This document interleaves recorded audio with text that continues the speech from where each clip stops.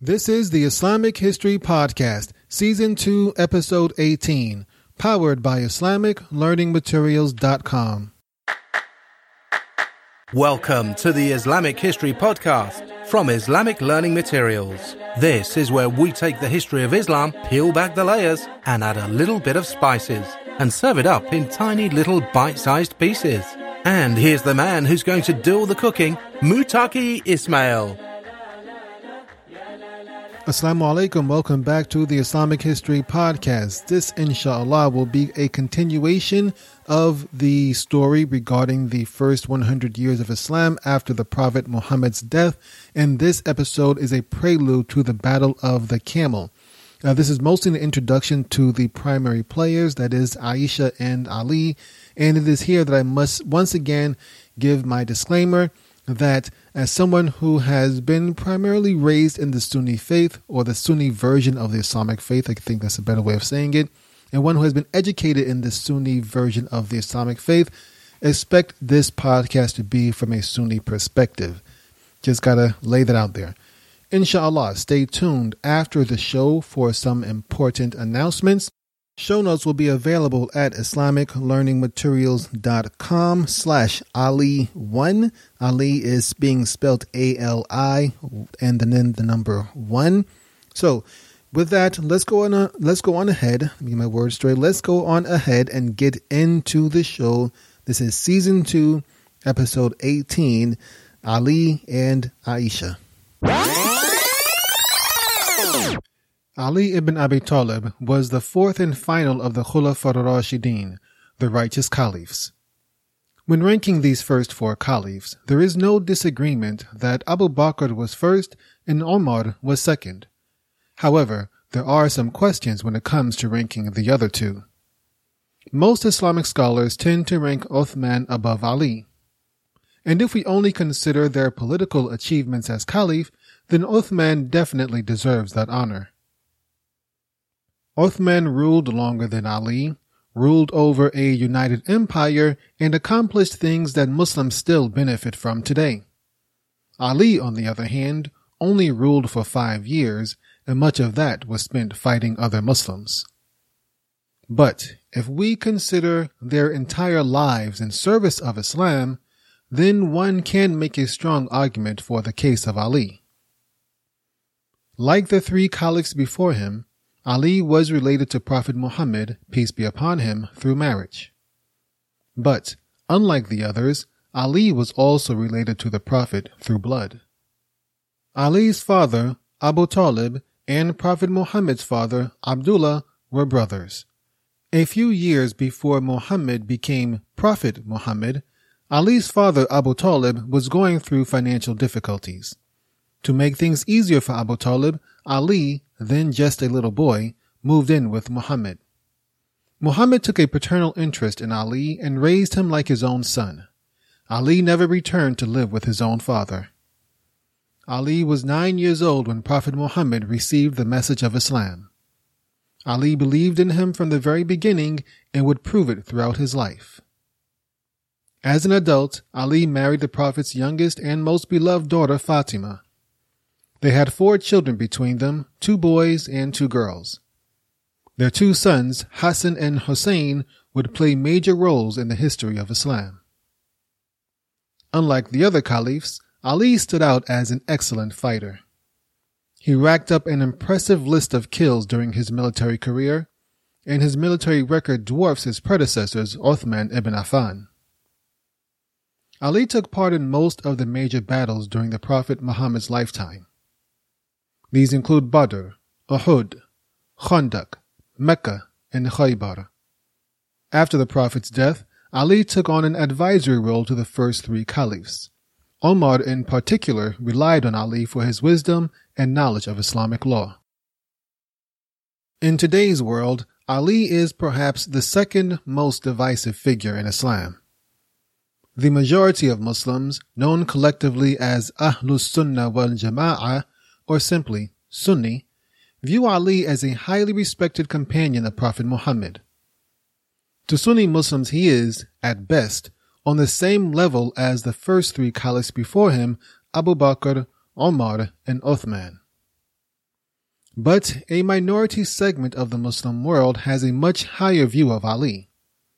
They believe Ali is the first Imam and the rightful successor to Prophet Muhammad. They are known collectively as Shi'atu Ali, or simply Shiite. There are many Shiite branches, and their view of Ali ranges from moderate to very extreme. Most Shiites have a moderate view of Ali that ranks him below Prophet Muhammad, but above the rest of humanity, including the other companions. But there are some more obscure Shiite branches that raise Ali to the level of divinity. The one thing that all Shiites believe is that Ali should have been the first caliph instead of Abu Bakr. This insult is further magnified, according to the Shiites, by the illegitimate caliphates of Omar and Uthman. These are just a few of a long list of alleged betrayals, abuse, and violations the Shiites claim were committed against Ali and his family. Ali's problems really began when he became caliph a week after Uthman was murdered. Even though most of the people of Medina pledged allegiance to Ali, he really needed the validation of the major companions. He especially needed the support of Talha ibn Ubaidullah and Zubair ibn al-Awwam. Talha and Zubair were both early converts to Islam and were veterans of the Battle of Badr. Along with Ali, they were candidates for caliph when Uthman was ultimately selected. Before accepting it himself, Ali had even offered to pledge allegiance to either one of them if they wanted to be caliph instead. However, both had refused.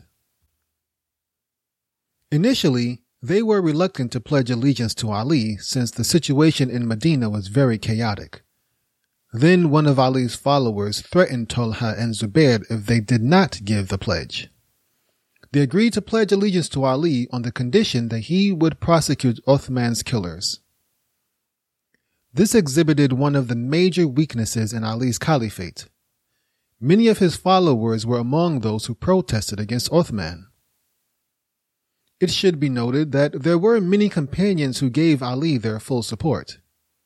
However, much of his base came from the same capricious and extremist group of people who justified rioting against Uthman. Though Talha and Zubair gave a hesitant pledge to Ali, there were some companions in Medina who absolutely refused to accept him. Among them was Sa'ad ibn Abi Waqqas, the great general who conquered much of Persia. Sa'ad ibn Abi Waqqas locked himself inside his house and would not give Ali the Pledge of Allegiance, but he did promise that he would not cause any trouble. Another companion who did not give pledge to Ali was Abdullah ibn Omar, the son of Omar ibn al-Khattab. He would ultimately leave the chaos in Medina and move to Mecca. Outside Medina, the Banu Umayyah began making their way toward Syria. Banu Umayyah literally means the children of Umayyah, but a better translation is the Umayyah clan. This was the same clan that Uthman belonged to. Uthman's cousin, Muawiyah ibn Abi Sufyan, was the governor of Syria. He had ruled there for over 15 years and had proven himself to be a competent administrator and commander. The diverse population of Syria included Muslims, Christians, and Jews. They adored Muawiyah, and there was no question of their loyalty. This was in sharp contrast to Ali, who was having a difficult time just getting the city of Medina behind him. One of the biggest obstacles Ali faced was finding those responsible for Uthman's death. He did question Naila, Uthman's wife, to see what she knew. However, the only person she recognized in the crowd that attacked Uthman was Ali's stepson, Muhammad ibn Abi Bakr, and she confirmed that he left the house before Uthman was killed. There were many things working against Ali in trying to find Uthman's killers.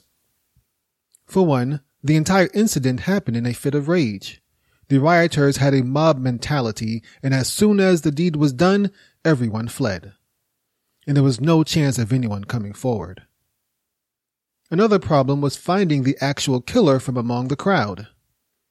There were many people protesting Uthman during that 40-day siege, but only a small portion of them broke into his house.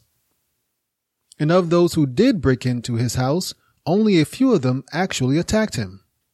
And of those who did attack Uthman, only one person dealt the killing blow. Another hindrance for Ali was the nature of Medina society. Medina was a holy city that was the home of Prophet Muhammad and the seat of the Islamic Empire. Murder and violence was virtually unheard of here. Even today, these things are extremely rare in Medina. The society at that time was not equipped to deal with a murder investigation.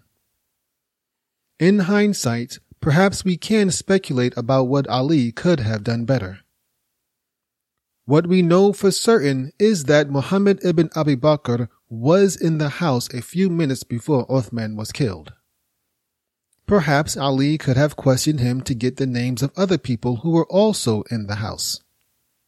And with those details, perhaps Ali could have conducted a manhunt to find the others and get more information. And perhaps that would have led to the person or persons responsible for killing Uthman. Unfortunately, we do not know why Ali did not go this route. All we know is that whatever attempts Ali did make at finding the killers, it did not yield any fruit. This will be a constant theme in the conflict between Ali and his opponents.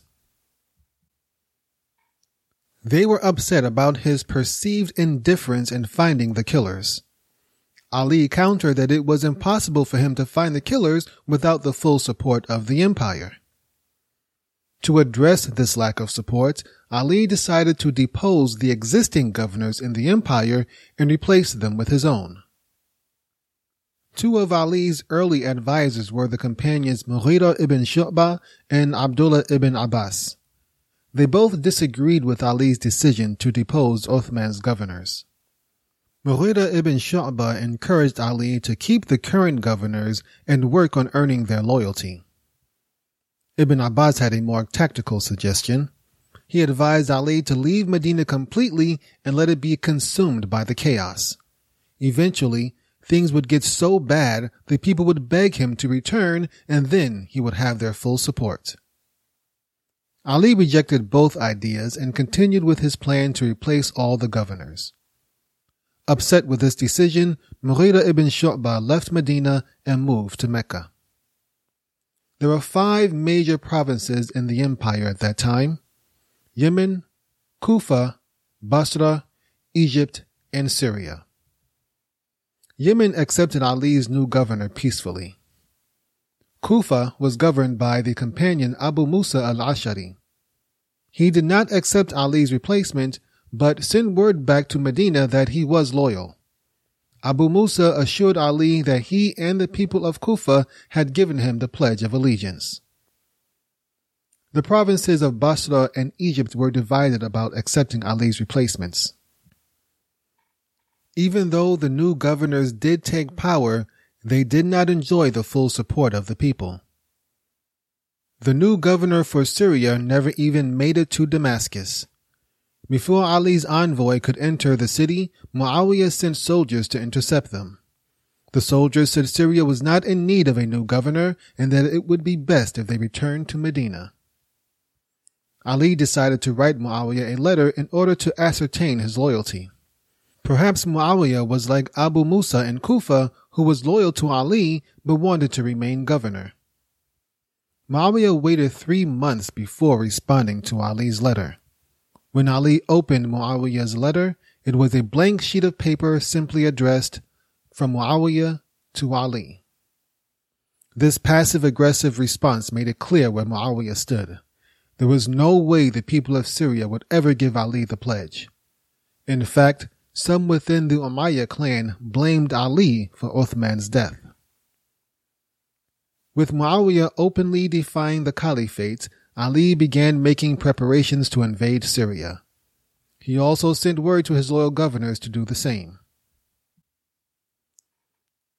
Many companions disagreed with Ali on this and suggested he exercise patience with Muawiyah.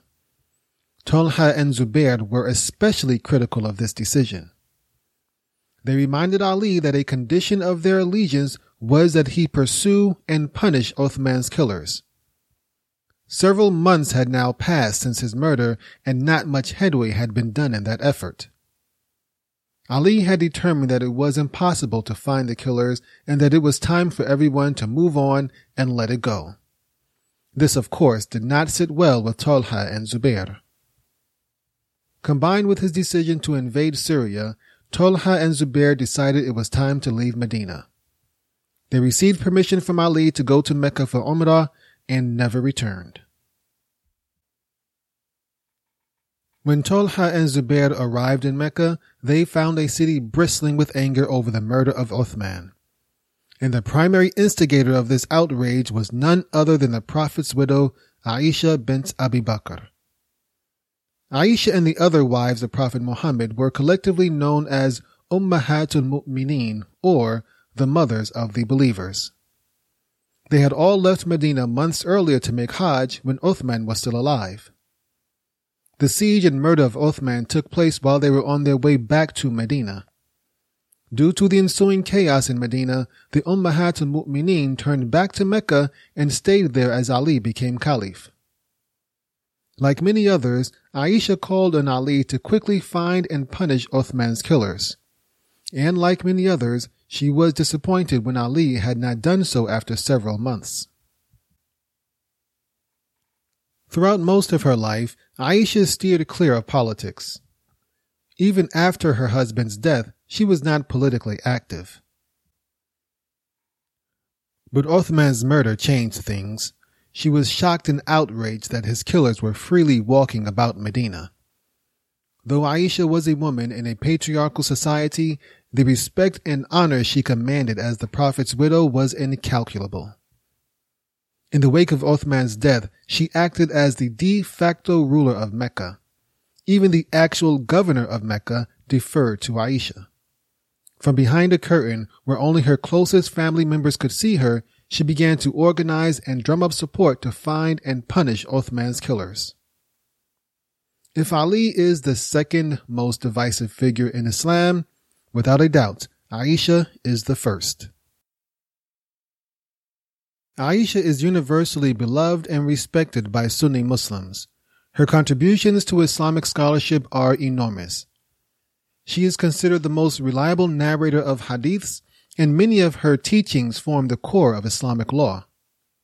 Scholars from all over the Muslim world used to journey to her home to learn about the Prophet. Most of what we know today about Prophet Muhammad's personal and private life comes from Aisha. Aisha is also the most popular name among Muslim girls.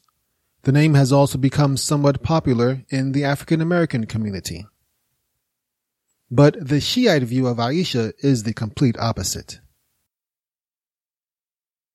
Their allegations against Aisha are numerous. They claim she told lies about Prophet Muhammad, that she was jealous of the Prophet's first wife Khadijah, that she had a general dislike of the Prophet's clan, the Banu Hashim, that she uttered several statements of blasphemy, that she conspired to have her father, Abu Bakr, chosen as the first caliph, and most egregiously, she harbored hatred for Ali and openly defied his caliphate. We will ignore most of these claims. Sunni and Shiite Muslims have been arguing about them for over 1,000 years. Depending on which branch of Islam you follow, you will either accept them or reject them. But, for the purposes of this story, it is important that we investigate the final claim regarding her supposed hatred and defiance of Ali. Taking an objective look at their histories, there does appear to have been some friction between Aisha and Ali. Once during the Prophet's lifetime, some of his wives approached his daughter Fatima, who was also Ali's wife. It seemed the Prophet was spending a lot of time with Aisha, and they wanted him to be more equitable. When Fatima discussed the matter with her father, he simply replied that she should love Aisha because he loved Aisha. When Fatima returned to the women, she said she would never speak to her father about Aisha again. Another moment of friction occurred during the Ifk scandal. The ifk was a scandal that arose in Medina when Aisha was rumored to have been unfaithful to her husband. Like most rumors, these accusations were based on insignificant events that were blown out of proportion. During the 5th year of the migration, the Prophet led an expedition to battle the tribe of Banu Mustalik. It was his habit to bring one of his wives along during these long journeys. It just so happened to be Aisha's turn on this occasion. The Muslims were victorious, but Aisha got separated from the main group on the return to Medina. Aisha rode in a howdah, which was a tent-like box atop her camel. She had misplaced her necklace and no one noticed when she went looking for it. A man named Safwan ibn Mu'attal had the responsibility of bringing up the rear of the Prophet's caravan. His job was to travel a good distance behind the main party and pick up any items that may have been lost or left behind. Safwan found Aisha sitting alone in the desert, waiting for someone to realize she was missing. He helped her ascend her camel and escorted her back to Medina. As soon as Safwan and Aisha returned to Medina, the rumors began to fly. For several weeks, Aisha lived under a cloud of suspicion. Even Prophet Muhammad seemed unsure as he encouraged Aisha to tell the truth about whatever happened. Her husband's doubts were too much for Aisha, and she went to live with her parents during this period. Ali's response to the accusations was very straightforward. He saw no reason for the Prophet to take the rumors personally. In fact, he was rather dismissive of the whole affair. Allah has not put any restrictions on you, he advised Prophet Muhammad. There are plenty of other women besides her. But Ali also offered a solution. Ask her slave girl, he told the Prophet. She will tell you the truth. Prophet Muhammad took his advice and asked the slave Barira about her mistress. Barira replied with the following. The only thing I can blame Aisha for is that she is an immature girl who sometimes falls asleep, leaving the bread dough unattended so it can be eaten by the goats. This exoneration from Barira was soon followed by revelation in the Quran proving Aisha's innocence.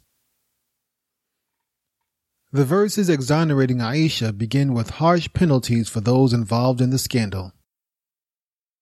And those who accuse chaste women and then do not produce 4 witnesses, beat them with 80 lashes and never accept their testimony after that. And those are the defiantly disobedient. They are then condemned and guaranteed a harsh punishment in the next life as well. Indeed, those who came with falsehood are a group among you. Do not think it bad for you, rather it is good for you. For every person among them is what he has earned from the sin, and he who took upon himself the greater portion thereof, for him is a great punishment. The Muslim community was also rebuked for not rejecting the rumors outright. Why, when you heard it, did not the believing men and believing women think good of one another and say, this is an obvious falsehood? And why, when you heard it, did you not say, it is not for us to speak of this? Exalted are you, O Allah, this is a great slander. There are also reports that Prophet Muhammad predicted problems between Aisha and Ali. Ali was reportedly shocked by this prediction and stated that if it were true, then he was the worst off of the two. Even after the Prophet's death, there was friction between the families of Aisha and Ali. A dispute arose between Fatima and Abu Bakr, the Prophet's successor and Aisha's father. Fatima demanded some property that she felt her father had left as her inheritance. However, Abu Bakr refused to give it to her.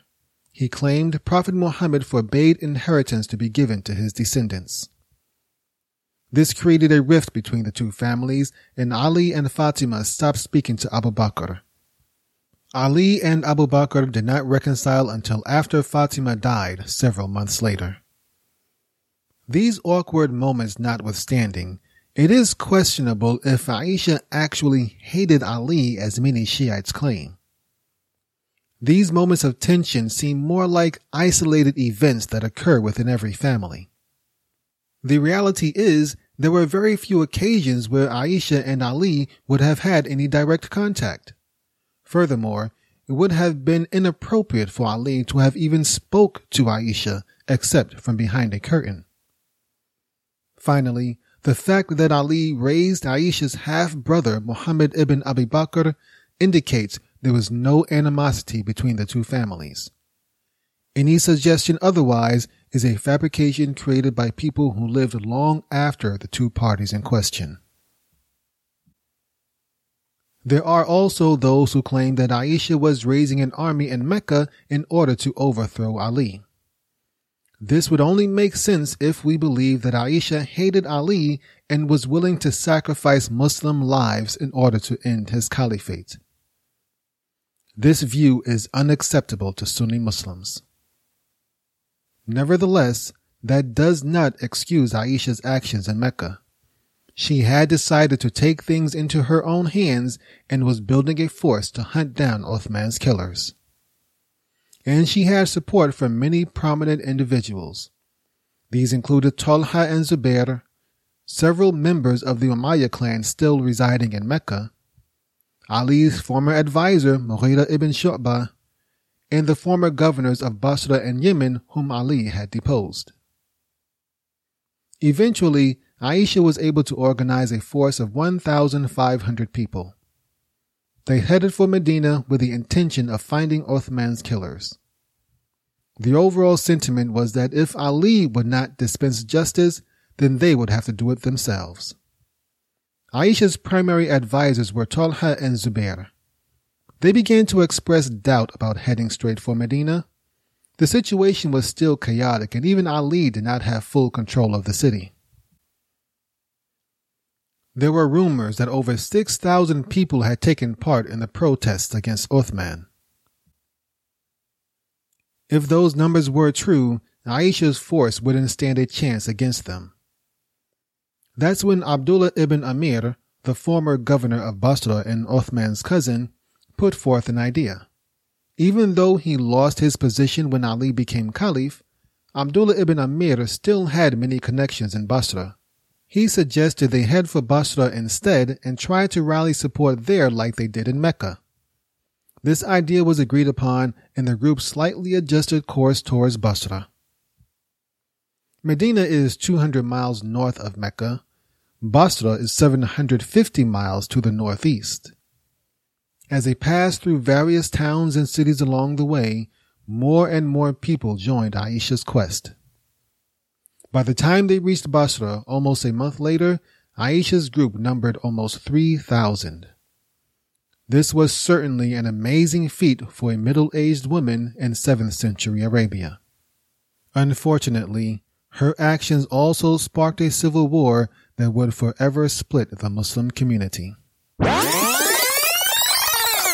Okay, alhamdulillah, I hope that was useful, engaging, and beneficial for you, inshallah.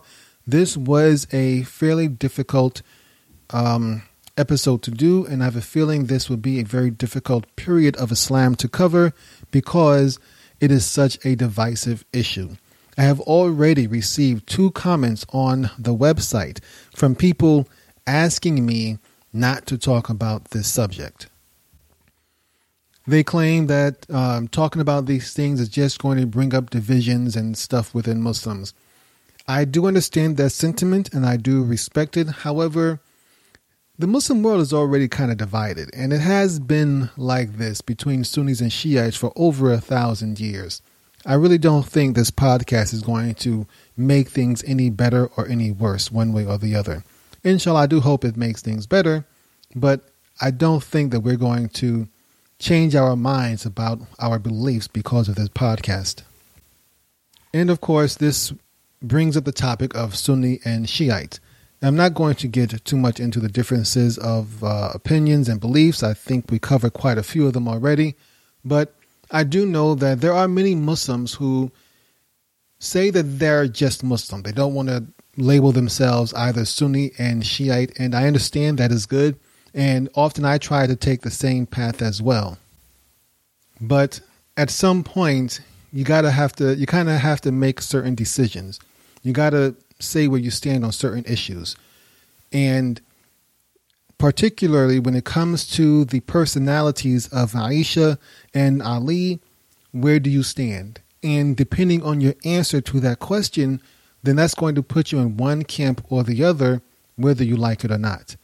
If you are a person who respects both Ali and Aisha and say they were both companions and family members of Prophet Muhammad sallallahu alaihi wasallam, who were human, who may have made mistakes, but are not going to hell and did not leave Islam or anything like that, then that puts you in the Sunni camp, whether you like it or not. If you say otherwise, as particularly about Aisha, that she committed major sins, that she betrayed the Prophet sallallahu alaihi wasallam, then whether you like it or not, that puts you into the Shiite camp. So I just want you to understand that reality. I don't want to cause divisions that don't exist. Once again, the divisions already exist, so I don't see how I could cause them. But I want you to, I don't like it, I guess, when people bring up these unrealistic scenarios. I'm not either. And I wish I could have that luxury. In fact, my mother, who converted to Islam as an adult, she never really had a very in-depth Islamic education or anything like that. She did take that stance. She was a person who just said, I'm just Muslim. I don't want to give myself a label beyond just being Muslim. And that, once again, I wish I had that luxury, but unfortunately, maybe it's fortunately, Allah knows best. After studying Islam and studying the history, and my mother sent me to go study overseas, after all that, I kind of know where I stand in this matter. And perhaps had I been raised in Iraq or Iran or in a Shiite family, I probably would believe the opposite way. I understand that.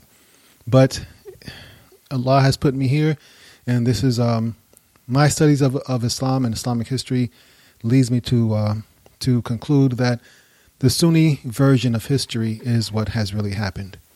Now, be that as it may, I don't think we have to be extreme regarding these beliefs.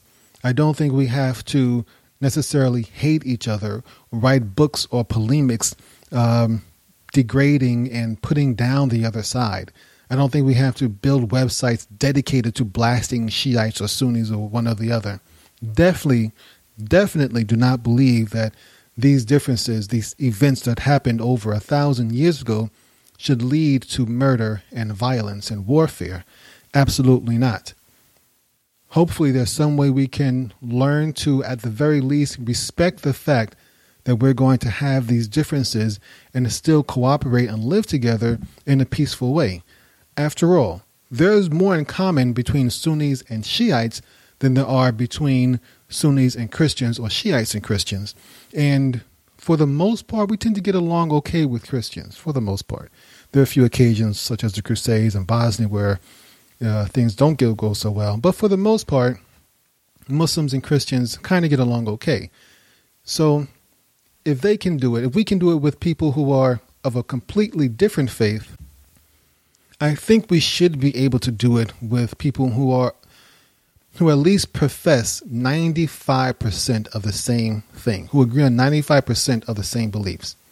We're going to leave it at that, inshallah. Okay, I want to apologize for last week's episode. I released 2 episodes regarding the slander of Imam Bukhari, and I accidentally released the first episode twice. And as soon as I found out, I corrected the mistake, but by the time I figured it out, over 500 downloads had already gone through of the duplicate episode. So if you are one of those people who got a second episode, who got the first episode twice, guess that's what I'm trying to say, then my apologies. If you did not get it, that means I fixed it before you recognized that mistake, which is okay. Also, regarding last week's episode, I realized I was kind of shocked and a little bit cringy. I cringed at some of the things I said. Goodness gracious. I recorded the episode 2 years ago. So I was using some references in there that I would not use in an episode or a history podcast today. But, we mature and we live and learn. Okay, a few other things I want to cover before we wrap this up. I gave a khutbah in Montgomery this past Friday, Montgomery, Alabama. The recording will be available on the show notes page, and that will be IslamicLearningMaterials.com/Ali1, and Ali is being spelled ALI. IslamicLearningMaterials.com/Ali1, and you will see be able to download and listen to the recording of my khutbah from this past Friday. I want to give you a book recommendation as well. This is the book called History of Medina Munawwara. It is a short book, fairly short, printed by Darussalam Publishers. Has lots of colorful pictures and historical sites of historical things, and it's a very wonderful book. Very short, but it's still very appealing to the eye, if nothing else. It's available on Amazon, and there will be links in the show notes as well. Wrapping this up with this week's favorite nasheed. It is Al-Khaliq by Rashid and Zain Bika. You can get them all at the show notes, and inshallah you'll be hearing the song in a few minutes. So we're going to wrap this up now. I once again want to encourage you to go and visit the show notes page, IslamicLearningMaterials.com/Ali1. If you go there, you can do several things, including listen to my khutbah from Friday. You can support the Islamic History Podcast with a pledge. There'll be links to do that there. You can share this episode with your friends and family, and I strongly encourage you to do so. You can also follow me on social media if you choose to do so. You may also read a transcript of today's show on the show notes page. And two more things. You can as well get the link to the book recommendation, The History of Madinatul Munawwara. And finally, you can watch a video of this week's nasheed. And so with that, I will once again encourage you to visit the show notes page and support the Islamic History Podcast in whichever way you can. Just go visit IslamicLearningMaterials.com/Ali1. And we are now going to roll out of here with Al-Khaliq by Rashid and Zain Bika. Inshallah, you will hear from me, or I will speak to you, however you want to frame it. Inshallah, we'll see each other next week, inshallah. Assalamu alaikum wa rahmatullahi wa barakatuhu. La ilaha illallah, la ilaha illallah, la ilaha illallah, la ilaha illallah, Muhammadur Rasulullah, Muhammadur Rasulullah, Muhammadur Rasulullah, sallallahu alayhi wa sallam. Al-Khaliq made the oceans, rivers, lakes, streams, and rain bow their waves in pure submission upon the earth to praise His name. La ilaha illallah, la ilaha illallah, la ilaha illallah, la ilaha illallah, Muhammadur Rasulullah, Muhammadur Rasulullah, Muhammadur Rasulullah, sallallahu alayhi wa sallam. There is no creature among us, upon the air or in the sea, that does not sing with wonder, praising in